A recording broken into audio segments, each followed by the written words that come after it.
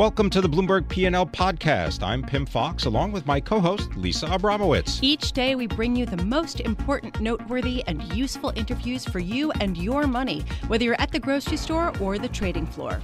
Find the Bloomberg P&L podcast on Apple Podcasts, SoundCloud, and Bloomberg.com.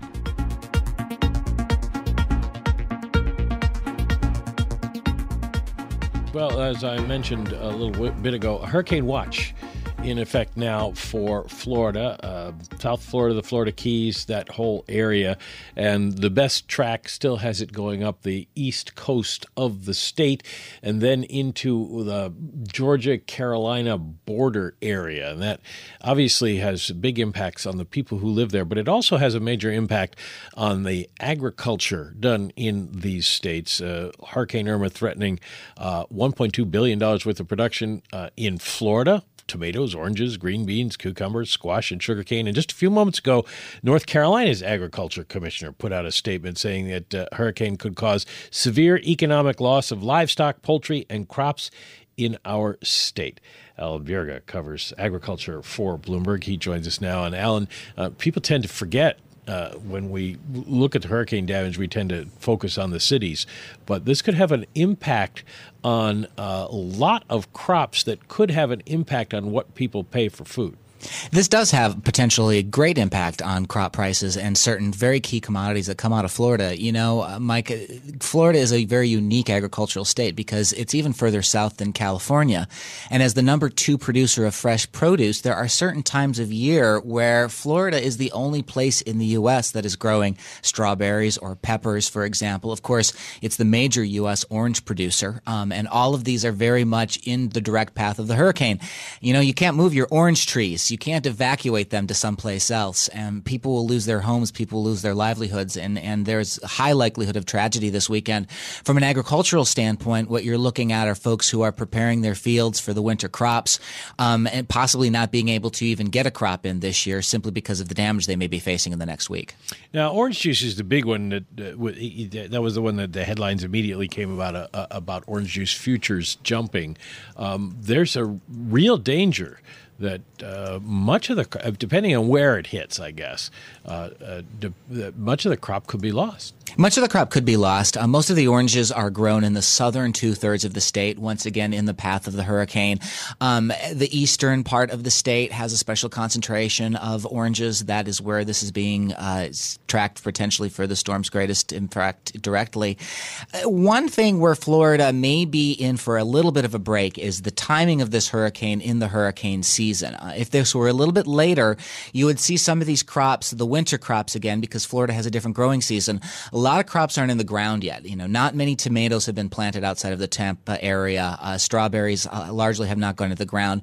And the oranges have not grown very much on the tree. Now, of course, trees can be taken down by this hurricane, but some of these larger groves, especially the trees that are further in, may be able to survive this. And the fruit that, if it were a little bit later in the season, would be more likely to blow away, might actually stay on the trees this time. So, you know, I was talking to the head of the Florida Tomato Exchange down in Immokalee, Florida, down by the Everglades. And he was saying, look, there's never a good time for a hurricane, but it is a little bit easier when it's this part of the season rather than a little bit further on.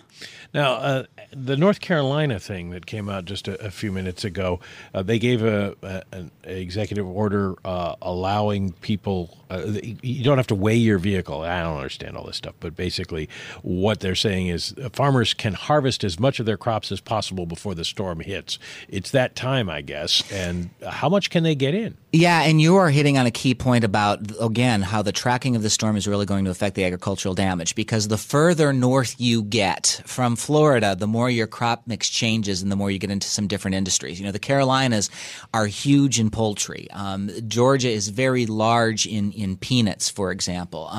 A lot of these crops, the further north you get, the more you get into traditional growing seasons, and that means fall harvests are being actually jeopardized. And in some ways, you could see greater damage to those crops further north than you would see in Florida.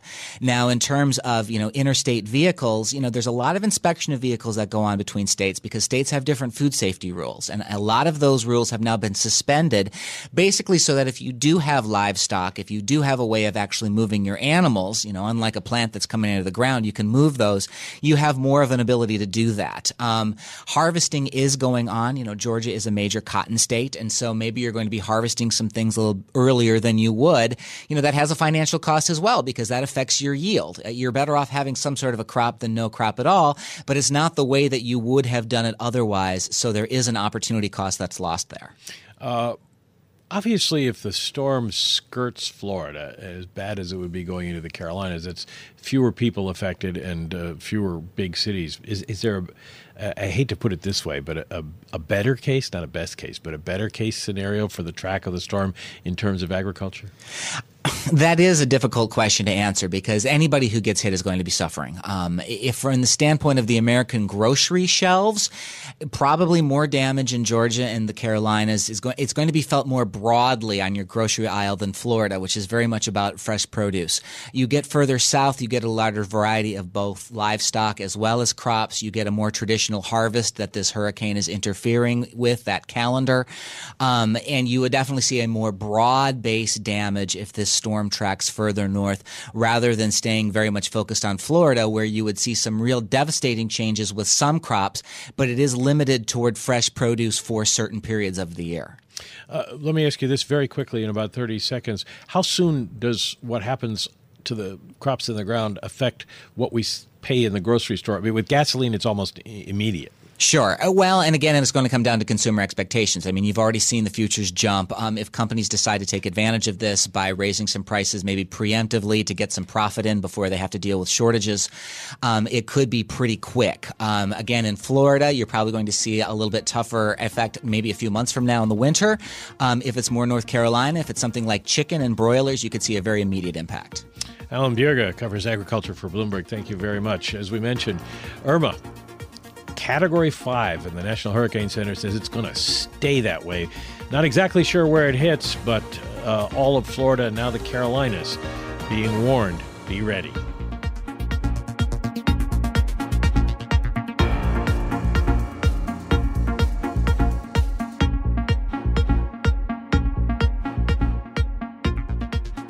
We haven't seen the hurricane hit land yet, but there are a lot of pictures of damage on the internet from Hurricane Irma in Florida and the Carolinas, and I'm talking about retail stores. I mean, the shelves have been stripped bare, and at grocery stores, at do-it-yourself stores. It is that time when everybody goes and stocks up. We're joined now by Craig Johnson, president of Customer Growth Partners, on the impact to retail from Harvey and Irma. There's kind of, I guess, a two-part thing to a storm like this. Everybody goes and buys everything off the shelves, and then the stores get wrecked by the hurricane. So on one hand, the retailers win. On the other hand, they lose. Yeah, well, first of all, we have to say how difficult it is, and our thoughts go to the many victims of this. Either people whose lives were lost, or their homes were ruined. And so when we've been studying this since Hurricane Andrew, which is 92, the last big five to hit Florida. And typically there's, in most disaster events, there's a prior area, a prior section, and then an ex post facto. Now, unpredicted events such as earthquakes, like the Northridge earthquake in the mid-'90s in L.A., and like 9/11, there's no warning. But when there's a widely predicted thing, there's a ton of stuff sold. So the generator sets, I was chatting with the head of Home Depot, Craig Manier, earlier this morning. They're virtually all gone, generator sets, for when the power goes out. Water was out throughout South Florida yesterday. Gasoline stations were out, Tap City. Now, they're trying to bring in some new supplies, but it's very difficult, and especially when places like Home Depot and Lowe's are trying to pre-position supplies, but they don't know exactly where the storm goes, so they have to kind of spread it out a little bit. It's a very difficult situation. Yeah, that is one thing that I imagine has changed since Andrew, which was so many years ago, that the retailers have gotten better at anticipating, A, what people are going to want to buy, and B, as you mentioned, pre-positioning it. Yeah, the analytics in the industry in terms of what's needed, when it's needed, et cetera. And this everything batteries to flashlight to plywood. Plywood is literally by definition a before item. Right. But things like batteries and generators, you can wait till after the storm to get them, but they may well be sold out. But the big retailers, particularly places like Costco, Walmart, Target, the two home improvement players, Depot and Lowe's, are much better at this. But again, even they have pretty supple supply chains, pretty flexible, but you can't always outrun a storm because you don't know where it's going to be. Yeah, how do you get something like plywood or batteries? I mean, to a place. I guess it's just the better weather forecasting gives them enough time to, what do they do, fly it in from somewhere? Well, no, let's take just these two, because you can buy batteries a lot of places. You can buy it at the Publix. Sure, but the level of thing, batteries needed is what I'm talking about. Well, now they're typically in distribution centers, DCs, that are spread out in multiple places, 20, 30 across the country or more sometimes, depending on the retailer. And so there'll be a warehouse in Florida, maybe a distribution, maybe even more than one, and there'll be other than Georgia, there might be Alabama. So the one that's now, let's say it's sitting in Orlando, it will run out of batteries, say. It'll run out of plywood and other stuff. So they have to bring it in from the next adjacent one. And what you want to make sure you do, well, you don't want to bring it down from Savannah, because Savannah might be next in line to get hit. So you want to take it from elsewhere, maybe West Florida, Alabama, and then bring it down there. So this is a thing. You basically have logistical officers working for you if you're a big retailer who figure these things out. Yes, that's exactly right. You have all these companies, because this is not the first rodeo on this. So they've gone through it. Houston, in its own crazy way, which is like, that hit maybe a couple weeks ago. There was lessons been learned in Houston that they are, on a real-time basis, applying to, whether it's Florida, Georgia, Carolinas, whatever. They're applying those lessons of getting stuff there, getting early. And like water, there were fights at Costco yesterday morning over the last, few things, about fist fights breaking out in some of the stores. It was crazy. And now it's all gone. Water's tricky because it's heavier. You can't fly it in that easily. I got about 30 seconds left, but what about things that aren't critical, like clothing? Those retailers affected as well. Well, they'll be affected, but typically if someone needs to buy a new, warm weather stuff, for the fall or light sweat, you don't have to get it this week. You can get it, a week or two after things are settled down. And, of course, you can always order it online. So purchase is deferred but not Yes, lost. It's not foregone, because we say disasters don't destroy demand. They displace it forward in time, backward, or online. So in general, the retailers won't necessarily lose other than damage-wise. Yeah, they'll be a net neutral. In fact, they may be slightly up, because people in the entire cone will buy generators, even though they may not end up needing it. Everybody has a generator in their backyard. Craig Johnson, thanks very much for being with President of Customer Growth Partners.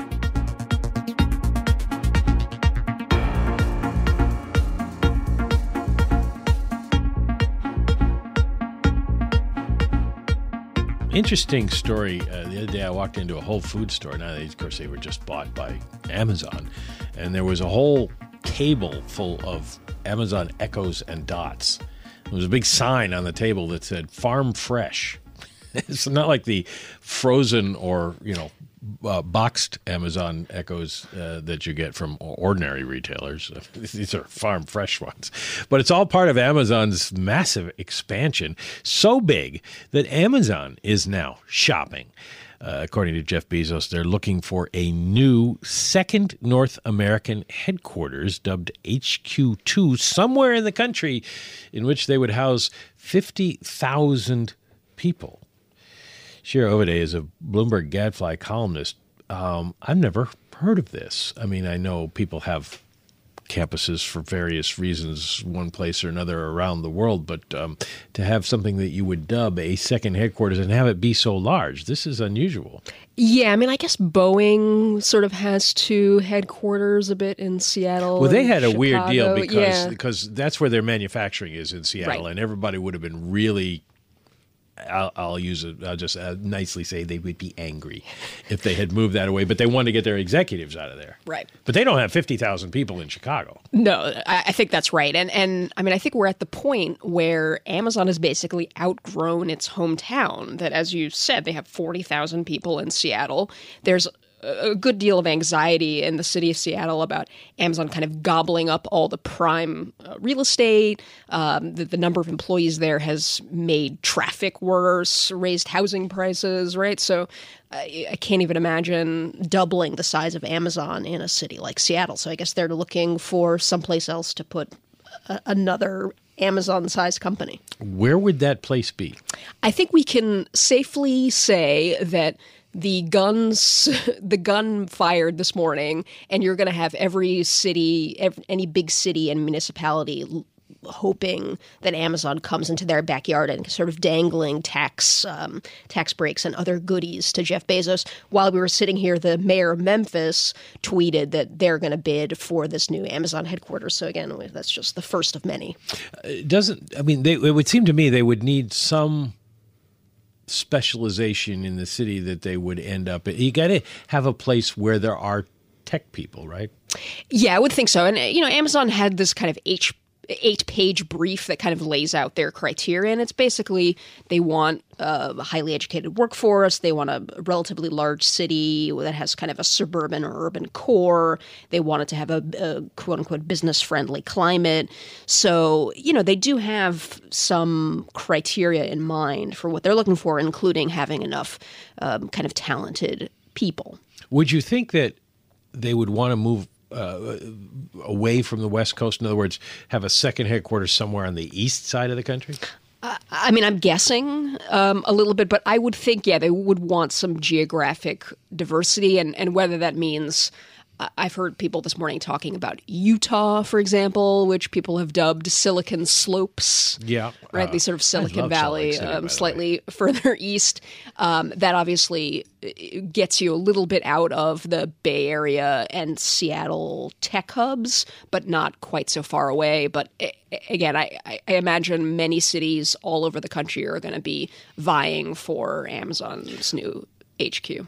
Well, what do we think Jeff Bezos wants out of this? I mean, you bring 50,000 jobs somewhere, that's going to transform even if you put it in New York, 8 million people, that's going to be transformative. Yep. Does he want to transform someplace? Does he want to make it the next Seattle and raise some of those questions? Do we know what he wants to accomplish here? So one thing that's been very interesting to watch is Amazon's reaction to, I think there's just kind of growing anxiety about the impact to the labor economy and the economy at large from the transformation of retail from physical, in some cases, mom and pop stores to e-commerce controlled by a handful of very large companies, primarily Amazon. And you see them reacting here and there to sort of economic reports about, these automated package warehouses crushing jobs and Amazon putting retailers out of business. And I can imagine that generating attention for a company for adding 50,000 jobs, for potentially transforming the economy of a medium-sized or large city by adding 50,000 high-paying jobs. That is the kind of attention that Amazon wants, not attention for them, shutting mom-and-pop retailers on Main Street. Very quickly, just 30 seconds left. When do we find out? They're looking to have a city selected soon, and they want to start building the new headquarters by 2019. This is like, bidding for the Olympics, I guess. I wonder who gets the TV rights to all of this. And who's going to carry the torch? Exactly. Shiro Ovide from Bloomberg Gadfly.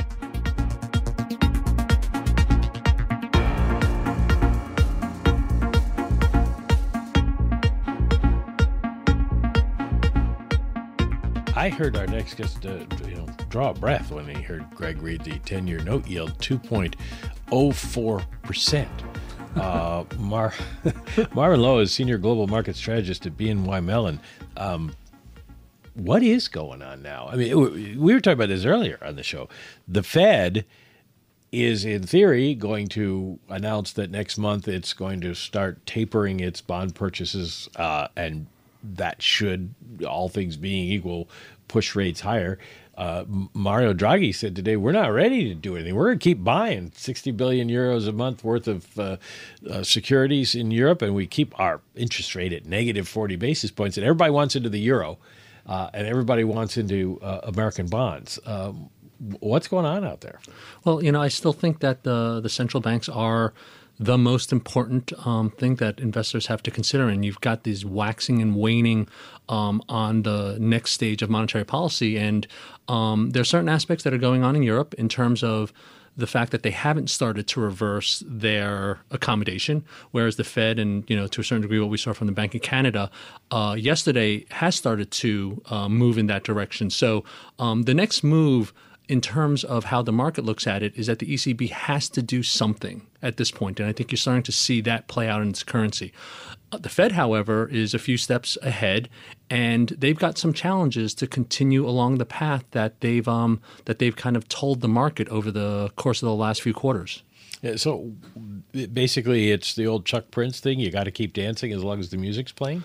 That's such a analogy that has a lot of difficult connotations associated with it. But, we saw, again, a VIX spike kind of around some of the North Korea tensions that developed and, once again, a collapse around it. There still is a lot of liquidity in the market. One certainly has to be prepared to kind of see these spikes. But, so long as that liquidity is out there, I think that kind of the reach for yield and kind of this buoyant type of risk environment is something that we have to consider. Tide of money, but could the tide go out very quickly and leave people, as in Warren Buffett's famous analogy, not wearing their swimming trunks? There are a lot of interrelationships in this market that we haven't seen since the crisis. Whether it comes from these packaged products that are out there, the ETFs, the ability to make investments in sectors that once were tied to more longer term type thought processes. From the central bank perspective, they're going to continue to convey that they're going to take money out of the system in a very slow manner. And for the moment, the market is certainly buying it, I think. Was the market prepared for that? I mean, or did people start thinking that they were going to be more hawkish than they have been? Yeah, I think when we were in the middle of the summer and, we can kind of think back to some of the volatility that Draghi introduced when he had his speech in Portugal, that certainly raised the specter that there was going to be a coordinated move around monetary policy, and we kind of saw some volatility around that. But lo and behold, currencies and inflation and the impact that currency has on your economy, growth, et cetera, comes into play, and it's showing how difficult it is for them to step away. When you talk to people about what they should be buying, then how do you incorporate this explanation for what's going on into your buying suggestions?